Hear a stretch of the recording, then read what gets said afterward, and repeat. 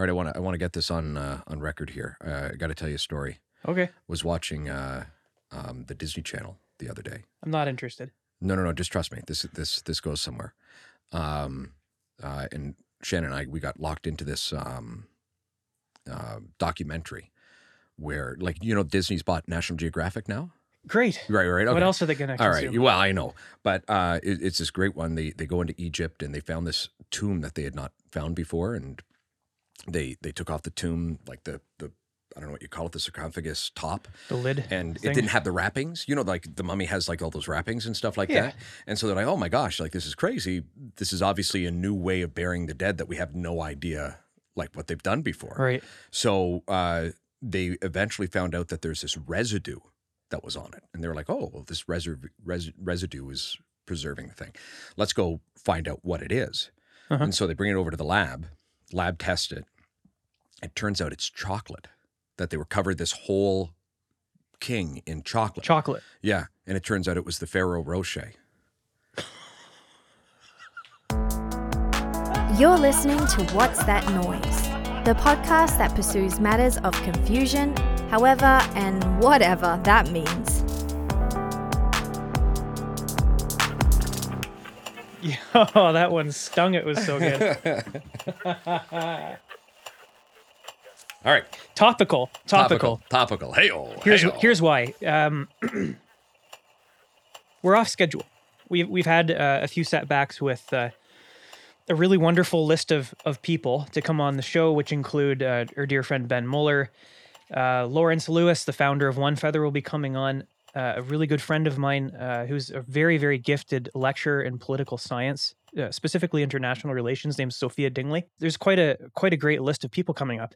But here we are on another Saturday, and we've had to change things up a little bit. And that's partly my fault because I've got an opportunity to actually go out and do something normal. Good for you. I'm going to go see a TFC game. Come on, really? Yeah, man. Oh, that's wonderful. Good for you. Canada just made the World Cup. And it'll be a buzz over there, man. That'll be great. Nuts, yeah. Yeah.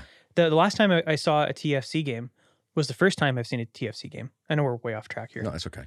But it was the day before I moved to Germany in the summer of 2018 with Christina.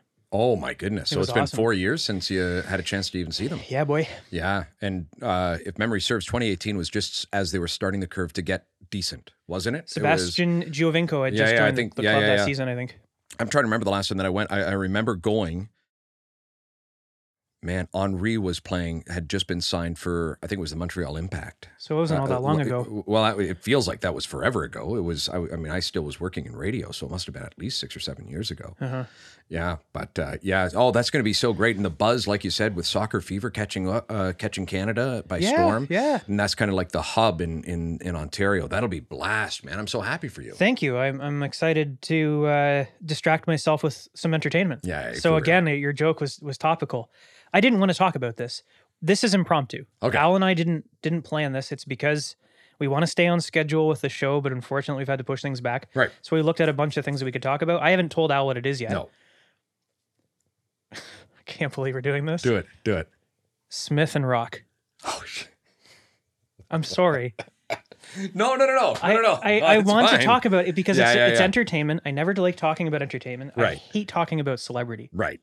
Anything celebrity makes me really sad inside to the core. Right. But The irony is you're probably in the same mind as I am. why do people keep talking about it? This is exactly it, right? Why in the is this still a thing? You're in the same mind I am. A celebrity slapped a celebrity, and here we are on Saturday, and I'm like, Ukraine, haven't talked about refugees leaving Afghanistan Right. after that shit show. Right. Nobody talks about Syria anymore. No. Nobody talks about Northern Africa. Right. Nobody cares about COVID anymore. I was Nobody going to wears say masks nobody anymore. has ever talked about Northern Africa, if we could be fair about that. Fair enough. Yeah. There's a million substantive things worth talking about that are Right. genuinely confusing. Right. What I'm confused about is how this topic keeps going. Well, do you want to know what I think is going on here? And again, you and I, the irony of all of this is the irony of ironies is you and I are probably of the same camp that it's done. Let's not talk about it. And so now you almost need to, because it was so big, you almost need to have a conversation about ending it. It's like therapy. Right. I'm not going to pay you for this. No, well, I pay enough money. then this for interview's therapy. over. I do pay. Yeah. I do. I have 2 therapists. Do you really? Yeah. Yeah. Why Yeah, 2? Because This whole thing is a digression on a digression. I love this. Yeah, but why two? Can I ask this you? is why we didn't do well when I'd guest co-host back in the day in That's CJVK. okay. That's on me. Yeah. But why two I have therapists? I have two because I'm a lot to deal with. But like I'm somewhat serious. Like I'm serious. but like, so you have one therapist that you're just like, I don't want to overburden you, so I'll give you half the stuff, and then you go over to another therapist about the other therapist. You do not. I did this week. Come on, really? Yeah, a little bit. So okay, backstory. Right. And I'm not going to get too personal here. Okay. They're strategic. So one of them is a cognitive behavioral therapist. Okay. So she helps me work on managing quality of life that I can control. Okay. So like having more responsibility over my thoughts and my emotions, learning that, a lot of my happiness is a choice that I can make. And Sure. she helps me with the tools that I have and building out that toolkit. Right. The other one is like actually a profession change coach. Oh. Because I'm transitioning, to work less in the academy and more in a different industry. Right. She's helping me try to Gotcha. translate the skill sets. But and all that but it's sort funny. of stuff. Funny. I wish I had known about that, because my mind got fucked up when I left radio. And like I say that, it wasn't radio per se. Like it wasn't like oh my gosh, I miss radio. It wasn't that. It was more kind of, I didn't realize how much of, like, I mean, that's like one of the first questions you ask people at a party. Hey, what do you do? And then Yeah. you get into you get into kind of those discussions and stuff like that.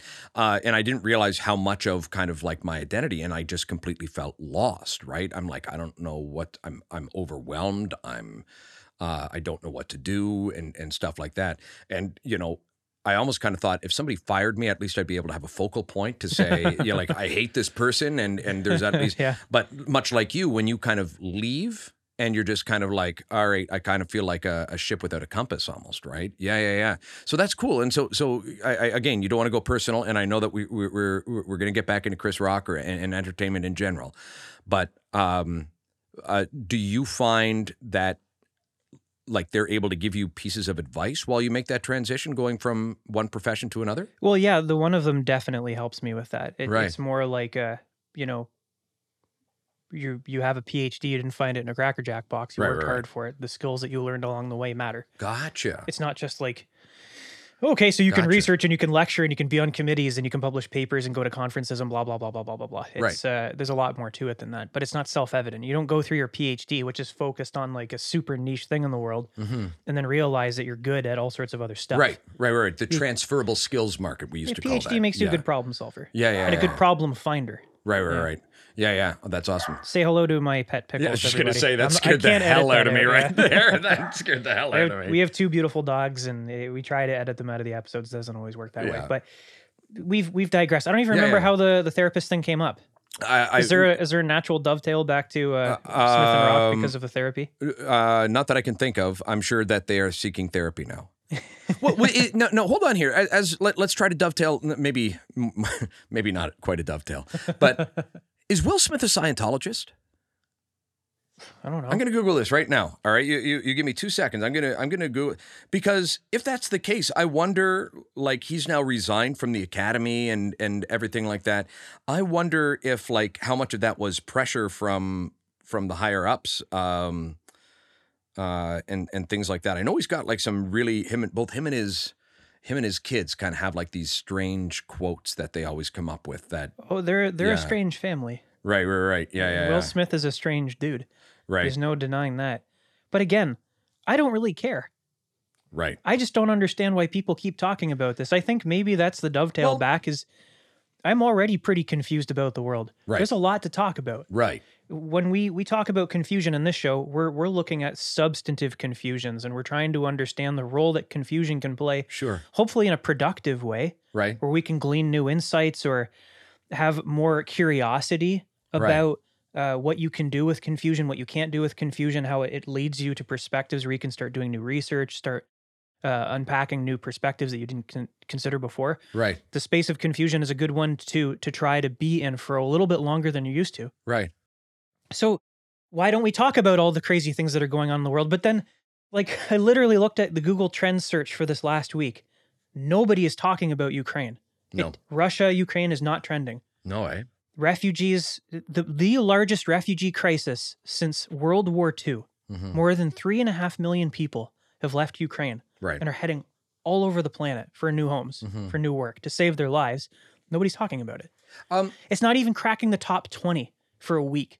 Let me, may I play devil's advocate, which I know you love so much when I do this. Dude, I expect you to at this point. Like, if you don't, I think there's something wrong. So I say this with a full backing of me not being an Oscars guy. I can't remember the last kind of Oscar-nominated movie that I saw. It would probably be back when I was in radio, just so that I knew what was going on, that I saw a movie. I think Spider-Man is kind of more in my alley. You know what I mean? It's been that long. I gotta pick up Pickles. Okay. One of our dogs is a Dachshund, and he's very. He can't get up on his own. He can be a very anxious little guy. No, he's too long, man. Look how these are the things that we don't realize that our wives do for us, right? Like, this is like as soon as our wives are not home and we're just kind of looking around the house and stubbing our toe on things, we're just kind of like, oh yeah, my wife usually moved all of this stuff. My wife usually took care of the dogs. My wife usually did all of this. Christina's at work right now, so yeah. We are babysitting dogs and we're podcasting and we're talking about. What are we talking about again? Well, no, the slap, Chris Rock and Will Smith slap. So. Let me just throw this out there. We're talking about the Google Trends. Yeah. But let me throw this out there, okay? So we know full well what a movie is supposed to do. Our movie, the movie, and we always flock to movies whenever there's depressions and turmoil and everything like that. It's our escapism. Right. It's usually into something that's light and fluffy. And so I say this not having known any of the movies or any that are nominated for Oscar, but we can, I think, all agree that one of the things that the movie industry is built upon is us escaping reality for a little while, right? I think where the reaction, why people were so fascinated with what Will Smith and Chris Rock were doing, and again, a billion of your therapists will all probably say you're way off here. But from my standpoint, when I heard it, not watching the Oscars, it came up on my Twitter feed, and my knee jerk was anger. I was angry, and I didn't know at what, and I kind of wrestled with it a little bit, and I couldn't figure out where it was that I was getting angry. I was getting angry at a lot of people that were armchair psychiatrists and sociologists that were sitting back and saying, well, this toxic masculinity, and then people saying, you've now got 2 leaders in the black community that are doing this and proving stereotypes, and then you have other people coming out and saying, but my anger, after I sat with it for a little while and really thought about it, which I love to do with my angry feelings, was you took down that 4th wall. My escapism was ruined by more violence. It was my chance to turn off Ukraine. It was my chance to not worry about World War III. It was my chance to get rid of all of that stuff. And all of a sudden, Will Smith, who in my mind will always be Fresh Prince of Bel-Air or something silly, known for being silly. Yeah. All of a sudden now he's walking up to Chris Rock, who I think I haven't seen a lot of his stand-up lately, but used to be one of the funniest guys in the world, and slapped him. And I remember just looking and thinking, you ruined that whole mirage for me.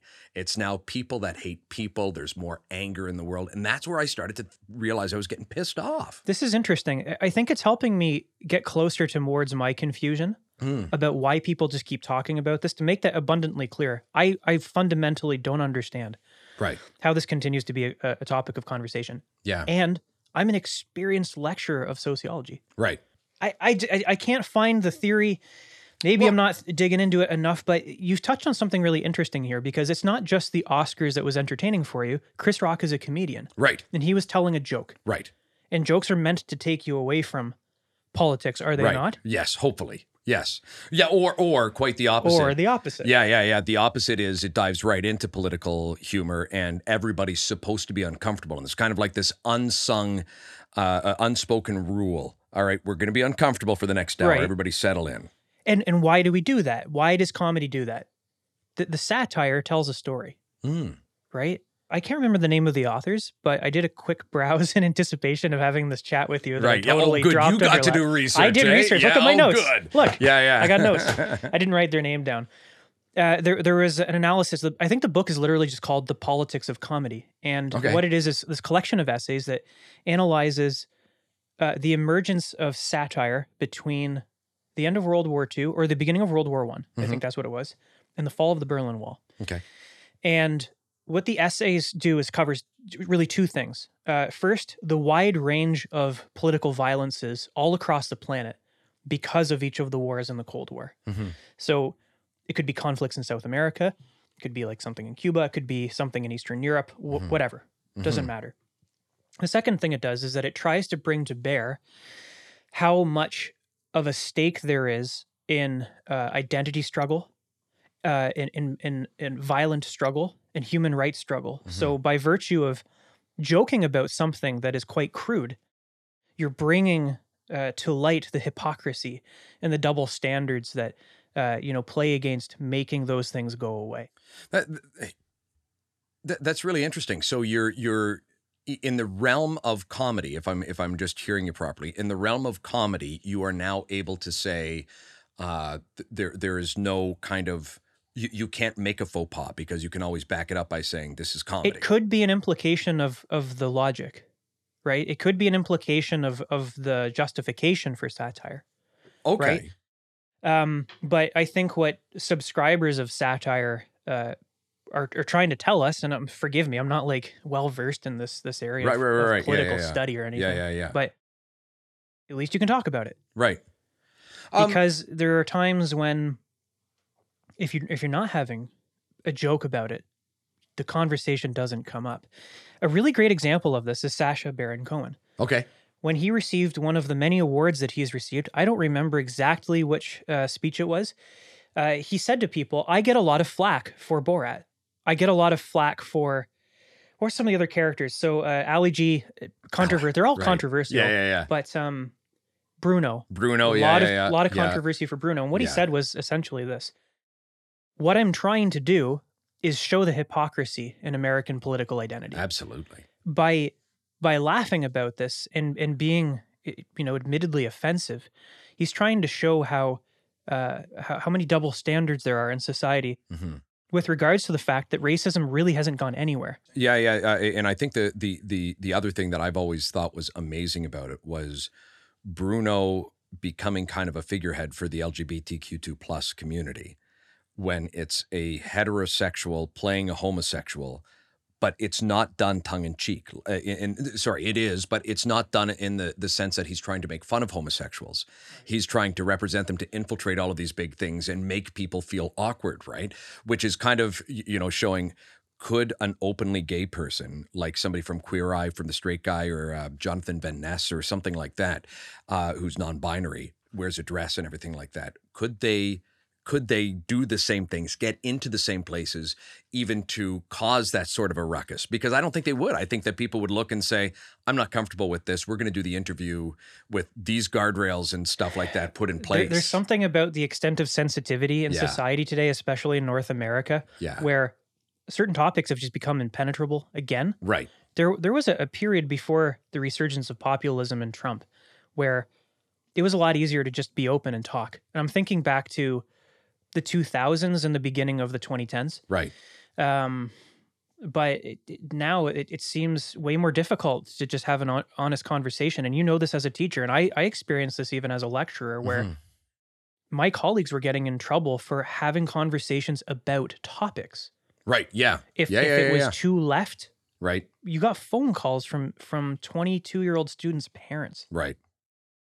Yeah, it's interesting, right? It's kind of like people, I suppose now the thing that you're making fun of people for is being too woke, right? That's kind of the phrase that you hear, like, all right, you're being a little bit too woke. Everybody back off. Too aware. Yeah.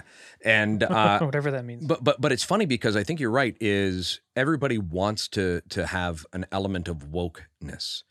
But the minute you step outside of that comfort zone, then people flash back to being right pretty quickly, don't they? Yeah. And so what was happening with Chris Rock was interesting. He was within the same joke. There were two invocations that were obviously sensitive. Mm-hmm. One was G.I. Jane. Right.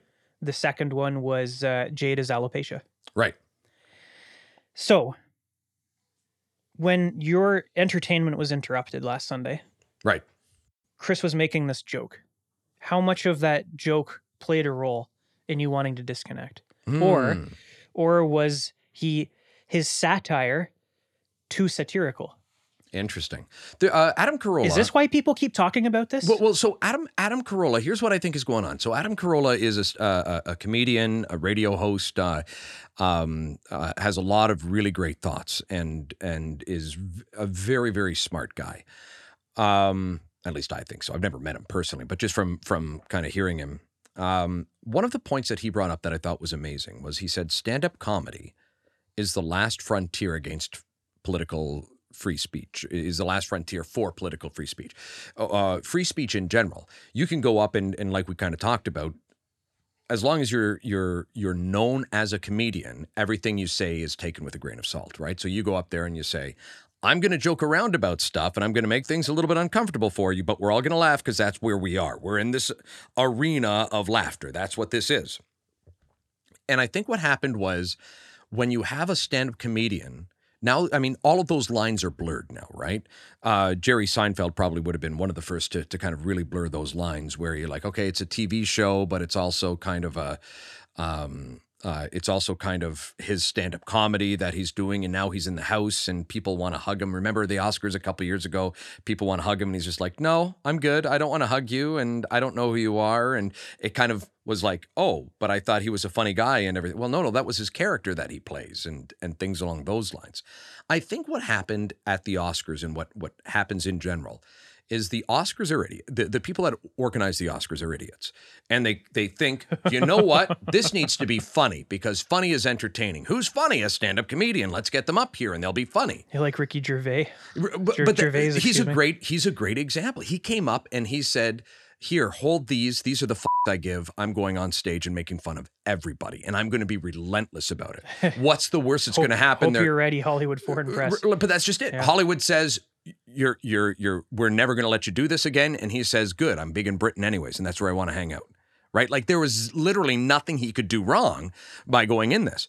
Well, unfortunately, the Oscars has no clue what they actually want by way of entertainment value. So they end up saying, all right, we want this to be funny. We'll get Chris Rock in there. Well, now you've just said, all right, we've got this formal acting guild that is now being represented by a guy. I mean, he's cleaned up since he's had kids and everything like that. But you remember some of his early stand-up? It was raunchy. It was cold. Honestly, it was callous, right? Honestly, I've never liked him as a comedian. No? You're reminding me of the caliber, if you want to put it that way. Right.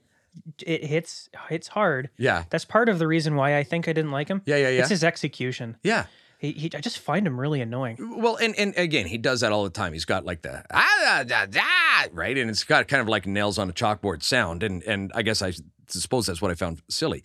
But now you've got this like this realm of stand-up comedy that he's safe in, and you're putting him into a be entertaining for the rather stiff guild. Like, when was the last time you've been to a comedy club at some point, right?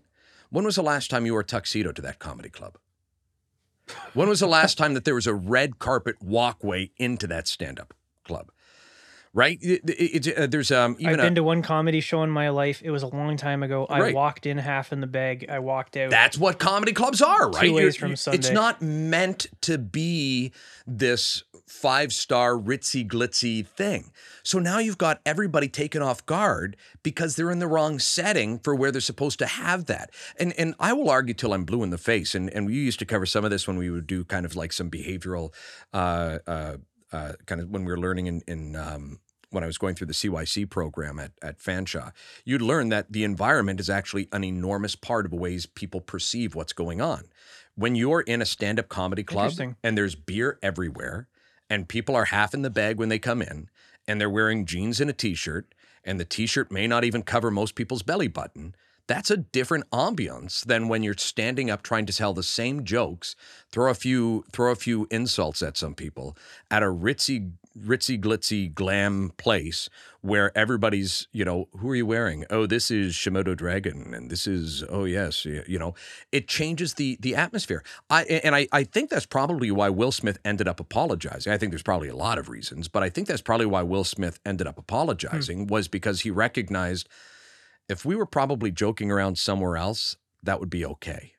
But unfortunately, in that area, I didn't think you were joking. I took that as an attack on my wife. And there's even footage that shows him laughing at one point, and then Jada laughing, and then all of a sudden not laughing, and now he's like, all right, now I gotta this go. is the continuation of the conversation the entire week. It's every celebrity is weighing in. So one of the top search terms in the United States on Google yesterday was Lenny Kravitz's daughter's opinion on the thing. Do you know who gave the best one? Jim Davies. Jim Davies' take on it. People in Germany are looking up Jim Carrey's response. That's a top trend. Jim in Germany Carrey's right now now announcing he's retiring, so maybe this is like everybody's turning on normal Hollywood. But Jim Davies is the author for of Garfield, the Garfield comic. I see. And somebody asked him, that guy, right? What do you think about what's going on? The slap in the Oscars, and his response was, I don't really watch the Oscars. I mostly just draw cartoons about cats. Which is like the perfect response. Like why did everybody, like, this is the one thing that I think that is interesting. Why did people immediately after watching that think that people needed to be drowned in their opinion about a man slapping the other man? Why did that even happen? Why do people care what other celebrities think? Why are we even talking about it now, right? Exactly. This is getting back to my shtick, and it's not going to be of any surprise to anybody that I'm saying this. Mm-hmm. And I'm expecting you to accuse me of what's called a tu quoque fallacy in a minute, which I'll explain. Fallacy, isn't that when it's like an image of somebody's penis? Isn't that what that is? Oh, I hate Maybe you. not. All right, maybe not. You're Sorry. my co-host. Sorry. I love you, Al. I'm just kidding. Not phallic. Fallacy. Oh, okay, fallacy. gotcha. Logical fallacy. All right, I'll gotcha. explain that in a minute. But people looking at celebrities and talking about it, then looking to other celebrities for an opinion. Right. And here's where the fallacy bit comes in. Whataboutism? What about Ukraine? What about Palestine? Mm-hmm. What about using technology Mm-hmm. to inform oneself Mm-hmm. about what's going on in the world? But why as opposed to obsessing with the way two celebrities in the United States behaved, or the way Jada behaved and Will Smith behaved, and the way that Chris Rock responded. We have AI, we have automation, we have an ability to access knowledge all the time. Right. And what's been trending like crazy more than any other problem in the world this week is Will Smith and Chris Rock. Well, but why does it need to be either or? Like, why does it need to be? There's no balance at all. It's not even like, I'm talking like the top 20 search terms all week. But none of this comes up. None of it. So here would be my question then: is average Joe Schmo sitting on a couch, hears about the immigrants. What was the word that you use? Not the displacement, but refugees. Diaspora? Refugee displacement, big refugee displacement, let's just say, right? So we've got, millions and millions and millions of people on an unprecedented level fleeing from their country. You had a better term for it. It'll come back to me in a little bit. You've got that, and that's a horrible situation, and I agree. What more has happened on that for us to add to the conversation? When I think about the day-to-day responsibility of who I am as a citizen, right, I do that whilst recognizing that my life's fucking easy. Yes. Yeah. Really easy. Yeah. And so I don't get anything out of sitting around and spending my free time worrying about two privileged people who are exceedingly wealthy get into a spat with one another. Right. And then secondly, I'm even less interested in wanting to look to other privileged people for their opinion on this. You said it yourself in this show. In the beginning, when we first started working together in January, I love the Fresh Prince. You said that this episode too. Yeah. You love the Fresh Prince, but you don't necessarily want him advocating for your mental health. Absolutely. Why? Oh, I mean, Why wouldn't you want him to do that? well, for a number of reasons that I don't know what his credibility is to advite for my mental health. You looked up Scientology and at the beginning of the conversation. Actually, does that not say enough about why we shouldn't be putting so much credence and power into the opinion of people who are celebrated for being pretty? Just as a side note, it turns out he has a school that is Scientology for kids. So, okay, so there was. Look, I'm already getting sucked back. I know. One of the many friggin' celebrities who has spoken up and provided their opinion this week had said the speech that Will Smith gave right when he got the Oscar right was almost cult-like. It was fundamentalist. Really, I forgive me, I didn't see I it. guess Will Smith invoked the devil, and the guy said this other celebrity's response was the devil doesn't exist. It's basically a social construction. The fact that we're listening to a fundamentalist acceptance speech after he assaulted somebody, Right. it fucked up for me. Well, here's the other thing that and again, I just don't care about his opinion. we all know. Okay, all right. There's a couple of different ways I can go with this. Let me start on this one. If your mom or your dad, somebody that you love very much, called you, Christina comes up to you and says, "Hey, Tom, I've got something really interesting to tell you about Will Smith and Chris Rock," would you listen then? With about half of my brain. Oh, yeah. But you'd pay that mind. So I think what happens... my friends know not to ask me stuff like that. No, I know. But you would say somebody I love, somebody I know very dearly is now telling me about something that supposedly is an important going on for them. Okay. I think what happens in people's brains is we feel like, and I will go right ahead now and say, you're wrong. But we feel like we have a personal relationship with all of these people because we've seen their movies. We think that we know what they're like and things along those lines. Great social engineering. And it is. All of us are getting played constantly by what's going on with this. And it's so true. But I think what happens is the media then looks, and I hate the phrase the media. People in the media is probably a better phrase to do it. That follow, entertainment and things, Hollywood and these Hollywood insiders and everything like that. Now say, all right, well, let's find somebody who has an emotional connection to this. All right, people really love Tom Hanks. What does Tom Hanks think about this? And from your skew, who doesn't really follow Hollywood, from your skew, you're saying, why the hell would you like Tom Hanks? Whereas somebody else from a different skew who looks and says, oh, good, my good buddy Tom Hanks is now weighing in on this. They tend to get this idea of it's important because it's somebody I care about and love that's now saying it. And again, it just highlights how much we've been played by Hollywood, that we have these deep-rooted emotional feelings towards it, yeah, right? That's a big part of it, but it's also the way, and there's bigger things going on here, man. It's part of this is a consequence of the way that late capitalism is organized, what we call liberal democracy now, free market societies. We put so much value and importance inside of sex and alcohol and having fun and bling shit and getting the new iPhone. One of my favorite actors, back to celebrities again, is Ewan McGregor. What are you doing to me? Why am I going this way? Damn it. Game's up. I lose. Son of a. Oh, I'm the devil. Let me play this through. All right. It's like the Expedia commercial. Right. Well, you could have a new phone, or you can. Everybody wants a new thing, but at the end of life, what do you really want? You want to have experiences, right? Right. So for those of you who but you need a phone to take pictures of those. Yeah, I know. You can travel without traveling. Yeah. It's for those who would, opt towards the opinion of a celebrity more.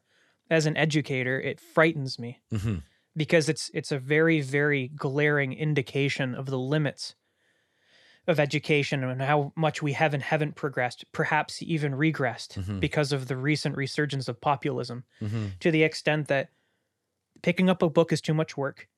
Looking up theories to try and understand social problems is too much work. Right. To the extent that it's too expensive to go and get a formal education, which will probably not help you get a job Right. because we live in a datafied society where certain skill sets are more valuable than others. Mm-hmm. I would argue that getting a social science degree right now is probably the worst time in the history of social science degrees. There'd be a lot to study, but Less than yeah. 5% of sociology undergrads are actually working in a field related to their degree. I feel like there probably wouldn't be a lot of choice once you graduate. But from- again, yeah. this is part and parcel of the problem, right? So Yeah. it frightens me that instead of talking to a professional or having a meaningful conversation with people you know Mm-hmm. and people you trust, it's easier to go to Twitter Right. and see what another extremely wealthy, extremely celebrated, extremely privileged person thinks, who has far less education Mhm. than most of your friends. Right. Yeah. The some of the Instagram things that have been trending throughout the pandemic that I've found interesting as a sociologist. The cool kids just call it Insta. so that, you know. Excuse me, on Insta is like the celebrities who are miserable because they feel like they're locked down on their mega yachts during the Exactly. pandemic. Boo! Yeah, and it's so funny, right? Like one of the memes that I saw that was fantastic was after Will Smith did smack Chris Rock was, how rich do you have to be wearing a suit, walk up on stage in front of a few billion people watching live and on television, smack another man, sit down, verbally accost him, and have not even somebody move you out of the building? Right, but there is that Yeah. privilege, right, where they built up. You know, so I understand what you mean. So yeah. I acknowledge that the incident, because of the race component and because of the privilege component and the environmental component, like the Oscars, Right, to your credit, which I think was really interesting. I didn't really think about right, what it means to have like nice tables and suits on and stuff like that. right. I think it's pulling out certain social tensions that have not been addressed. There are I'd agree. two celebrities who are black men and a black woman who has had a turbulent life, as Will did when he was growing up. I recognize that. Yeah. Who's struggling with alopecia. Right. But again, and I am not insulting anybody. Right. And I'm not trying to downplay anybody's suffering. Right. Alopecia is not a death sentence. Right. My brother has alopecia. It's Mhm. worse than Jada's. Mm-hmm. It played a really big role in his discomfort in socializing and making friends when he was a kid. Right. But he's an adult. Right. He has to make adult decisions to continue being an adult. Whether or not he does or doesn't have hair is a lot easier for him because he's a man than being a woman. Right. I totally understand that. But because of Jada's alopecia and a reference to G.I. Jane, barring that there is no external drama or threats or anything going on in the background, Will Smith, a celebrity that everybody idolized when we were kids, walked up on stage and slapped another man in the face. Mhm. If this isn't an indication that we are just obsessing with superficial bullshit, I don't know what is. Yeah. We're on the verge of a third world war right now. Well, there's arguments that we're already in the third world war. But Look at the number of people that Mhm. went out to the Vatican from First Nations communities across this Right. country What to a talk beautiful about the moment. fact that Yeah. there are thousands of children that have been buried by the Canadian government Mhm. in residential schools coast to coast. Yeah. It's not even a trend in Google search in Canada. And again, you know, this beautiful moment where I remember seeing the pictures that I must have been the CBC or somebody like that taking of just this everybody in their full tribal gear about ready to go and meet the Pope, and you knew that this was going to be what they had been working for so long. And by no means does it erase what happened, but But they got an apology out of the guy. Exactly, and it's just you know, to see the pomp and circumstance of the Native people, the pride of the Native people going into a place that is notorious for its pomp and circumstance, to be able to take down, you know, kind of some of these bricks that have been put up. What a beautiful moment that was. But I agree with you. But I keep coming back to this thing of that Hollywood is supposed to be escapism. There's awful stuff going on in the world. It's terrible out there. Why is it that we need to devote every waking moment to Ukraine, Russia, things like that? And I agree, when we prioritize things that should be up there, But how do we continue a conversation about Ukraine, Russia, where there's really not even a daily update? Because the history of Hollywood's success is a history of violence. It's a history of taking advantage of people. It's a history of racism. Right. It's a history of leveraging the fact that you don't have to pay certain people by gender and the color of their skin as much money as you would somebody who looks like us. Right. In order to make Hollywood what it is. The entire premise of Hollywood is political. Oh, absolutely. Everything about Hollywood is political. For me to sit back on a Sunday night, I think I'm going to turn on TV and watch the Oscars, and then say like, oh, thank goodness this exists. Thank goodness this is the realm of exception for politics. Everything about that is political. But you don't feel I mean, whether it's political in the background or not, taking it at face value for escapism, there's no relevance to that? Face value, taking things at face value can be really, really dangerous. Okay. Because it can become an excuse to not talk about the things going on around in the background. Sure. This is a classic conservative invocation to say, well, Dollar you're beer. missing the point. I've presented a product to you. You're supposed to enjoy it. You know, because that's what it's meant for. Don't worry about the other stuff. That's a distraction. And this is kind of why I was talking about the tu quo que fallacy earlier. Yeah, I'm supposed to call you out on that. Yeah, you're supposed to call me out on this. What about the tu quo que fallacy? Yeah, so it's a thing where you attack somebody's credibility in order to deflect from what's going on. So let's play this out a little bit. Okay. I want you to present me with an argument. All right. Make something up and present an argument. Oh to me. crap! How politically diverse should it be? Give me a realm. What do you want me to What do you want me to argue Sports. here? Give me an argument of sports. Oh my gosh! All right. The Toronto Blue Jays are having early success in spring training, which means they're going to win the World Series. How the hell would you know that? You wear stupid hats. See? That was mean. Yeah, that's what the tu quo que? That's tu quo que. What a shithead. Yeah, it's brutal. So but in the kind of like, okay, and the hold on form of here. it- Hold on here. A Hold on formative here. is called whataboutism. So what about Ukraine? What the tu about quo que? Hold on here. Yeah. The tu quo que here. Hold on here, because this was always my pet peeve when we were covering an election, was that I wanted to talk about what people were planning on doing, how they were going to do it, and things like that. The epitome of this is when I would get a caller who was obviously conservative, and I would have mentioned something that the liberals were doing and saying, this isn't a bad idea. This is kind of an interesting idea. Let's explore this. And people would call in and say, you're an obvious, and forgive me, I hate this term, you're an obvious libtard, is what I kept getting called. And I'm like, I'm looking at an idea and I'm saying this is an idea. And people would call me all these names, and then they would say, how can you vote for Trudeau when he's just so pretty? And I remember kind of like people calling him a pretty pony and everything. I'm like, why are we judging him on his looks? I'm not voting for him on his looks or not on his looks. I'm voting on what ideas are. The same with Stephen Harper. People would throw stones and say, look how robotic he is. I'm like, I don't care. I'm voting for him based on what his ideas are. Give me his ideas. I mean, so he looks like a robot. What of it? And then you look at I'm forgetting his name. Talking about the blending of politics and humor.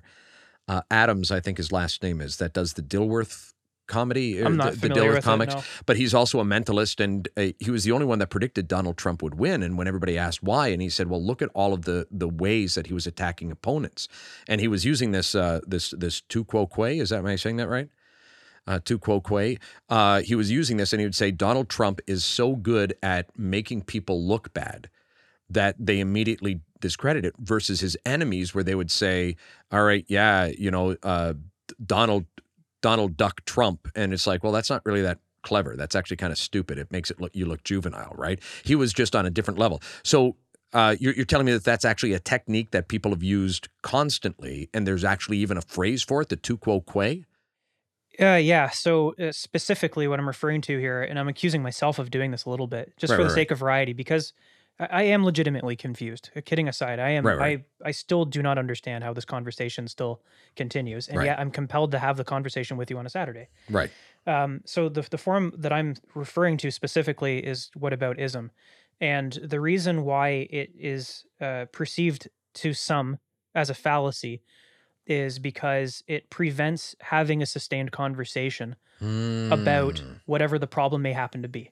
Gotcha. So when I say, why do we still talk about Chris Rock and Will Smith nearly a week after this thing has happened? Right. Why aren't we talking about the rest of the world? The thing that I could be accused of is whataboutism. Right. Why aren't what about you, that? Why aren't you more responsible as a citizen? Right. And what makes the calling somebody out, accusing them of the fallacy interesting is because it's supposed to expose the fact that I'm guilty of something. Right. That I've been trying to basically hide the fact that I've probably been doing this for a while as a scholar. Yeah. And I think, as a scholar, you have to learn to be strategic about how you talk about things and when you do it. Right. And part of your responsibility, and I know you get this too as an educator, is to try to get people to think about things that are uncomfortable. That's right. That's the whole friggin' point of our show. Right. Yeah. Yeah. No, I So love this why idea. is it then again? So Yeah. let me put myself back in the hot seat. Sure. Why is it that we're still talking about this a week later? Why aren't we I was talking gonna say, about you and I still talking about it on this particular And- podcast or this topic Well, after a week? the micro and the macro? Right. But also because I refuse to accept the argument again. I refuse to accept the argument that the Oscars is a place that we should just treat as a source of entertainment. Right. To turn off. It's interesting that Will Smith didn't necessarily get arrested that night. I know Right. Chris Rock didn't press charges, but the Academy Awards are, as I've said, a very, very political organization. Mm-hmm. The commercialism over the years, the tremendous bias in who actually is nominated and wins awards, the lack of ethnic diversity, Oscar's so white. a lot of sentimentalization, a lot of grandstanding, the stranglehold that business has had over whether or not certain kinds of content sink or swim in the streaming universe. Mm-hmm. There's so much. Right. There's so much to unpack for so long. Right. And most of it comes from people wanting to keep money Right. and celebrate a very, very specific way of celebrating the world. Right. And that disgusts me. Right. It really does. There There are bigger things to spend our time worrying about. I keep coming back, and I think, and I don't think there's going to be a resolution to this discussion, but I keep coming back in saying, and this is my old news talk radio hat that keeps coming on, Mhm. where we ended a conversation when there was nothing new to bring into it. And that doesn't mean the issue is not still going on. That doesn't mean Ukraine and Russia is still going on. But it means that, number one, other people are maybe tired of hearing about it. So you had to kind of say, all right, well, we can only go so much. But, and I know a lot of times the media is guilty of maybe moving on too quickly and not revisiting. I totally agree with that. And I guarantee you I was guilty of that myself. But I also look and I say, all right, I want daily updates on Ukraine, Russia. The situation is going to be probably not a daily thing to give an update on, right? Like Russia is still in Ukraine. Ukraine is still battling back. How many different ways can you tell that story without people turning that into blind noise? So I look at it from the perspective of, you're right, that's an important thing to know about what's going on. And when there's updates, I think people should update it. But at the same time, just to every 30 seconds say, Ukraine, Russia, remember that's going on. I just don't see the merit of that. I see tremendous. I couldn't disagree with you more, and here's why. Mm-hmm. When you I couldn't disagree with you more. Well, you have a stupid hat. I don't care what you think. Tu quo quo. Sorry, I'm saying tu quo quo. I'm going to tu quo quo your face. Oh, what's wrong with my face? Oh, you're so mean. I'm sorry, I interrupted. Sorry, you No, disagree with it's me? okay. So I disagree because if you like to measure things, if you're a scientist, like us, Right. Yeah, that's me, a scientist in a nutshell. That's it. when you see the data produced around the way that people search for information, you don't necessarily jump to the conclusion that people are fickle, Right. or that they're apathetic. They don't care about politics. Right. What you see is a system that is designed to produce filter bubbles that feed things back to people that the system thinks people want to see. Mm-hmm. And you get stuck in that. Mm-hmm. And you end up perpetually seeing things that you might socialize yourself into believing are the most important things worth talking about, Mm-hmm. like celebrity drama. Mm-hmm. That scares me. Mm-hmm. The same systems that cultivate those data points Mm-hmm. are the ones that also choose what ads you see. They choose what Interesting. headlines you see. Right. So as much as I am frustrated at the prospect of the continuation of the stupid discourse about celebrities fighting, as much as I am frustrated that people can't break free of this, when I turn off my emotion mind and I think about it more critically, I start getting really concerned about what it means for the progress of democracy. Sure. When I first flew to Germany, when I was in the end of high school, going into my undergrad, I went out to visit a buddy of mine, one of my best friends, Rafi Schmidt. And Rafi and I visited one another in Germany and Canada, going back and forward for years. He's also won an award for the most German-sounding name ever in the history of Germany. Raphael Schmidt. Rafi Schmidt. He's a wonderful guy. Anyways, so I went out to see him, and when I got out there, I was studying German a bit at the time, and he had helped me learn about the political order of the day. And you know what shocked me, man? Back in Canada, I was used to debates at the time about the quality of our healthcare system, Sure. the quality of education, and hockey. Okay. In Germany, it was trying to make the Schengen border control system less controlled so that people can move more freely across Europe. Okay. It was more about repressing the resurgence of neo-Nazism, and it was about finding the best way to keep Germany green as possible. Wow. Because of the amount of pollution and the geographical situatedness where Germany is in Europe, Right. means that they have to really think progressively to keep that country clean. Right. It's a lot of people in a country. To put it in perspective, there are almost 3 times as many Germans in Germany than there are in Canada. Right. And Germany is a third the size of Ontario. Right. I was dumbfounded when I was 21 years old, man, that that's what people were talking about on a daily basis. Yeah.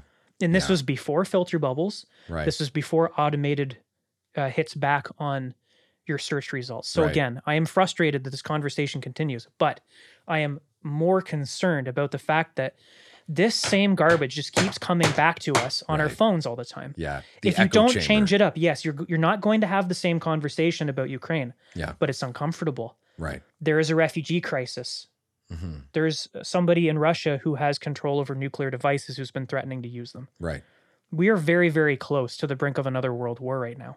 Well, and I again, really I keep believe coming that. back saying that this Now, is just what that will exhaust Yeah. anybody. That'll exhaust anybody not wanting to talk about it. But just because something's uncomfortable doesn't mean we should shy away from trying to learn more about the history of Ukraine, Right. about the history of where we've made mistakes as a society that led us into the start of World War I and World War II. Right. The reasons why we've stopped talking about Palestine.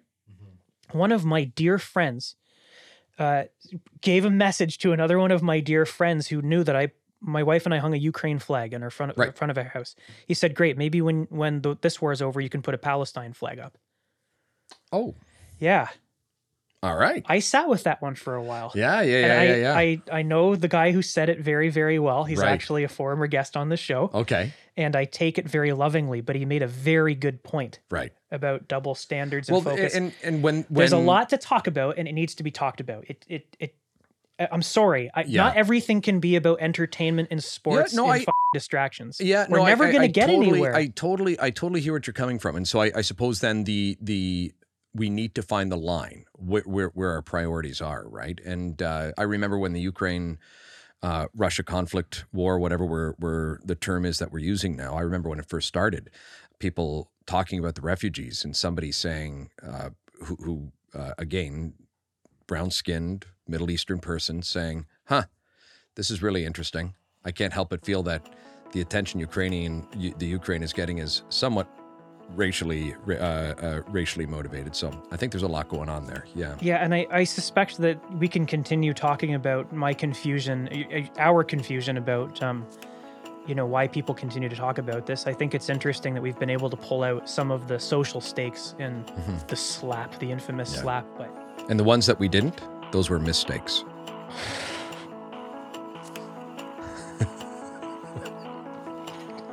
I can't follow that up. Thanks for listening, everyone. Thanks for tuning in to another episode of What's That Noise? If you haven't done so already, please subscribe to the show on Apple Podcasts or your favorite podcast app. If you have a topic or guest in mind, don't hesitate to get in touch at WTNcast. Stay tuned for bi-weekly episodes, and until next time, keep listening to the noise.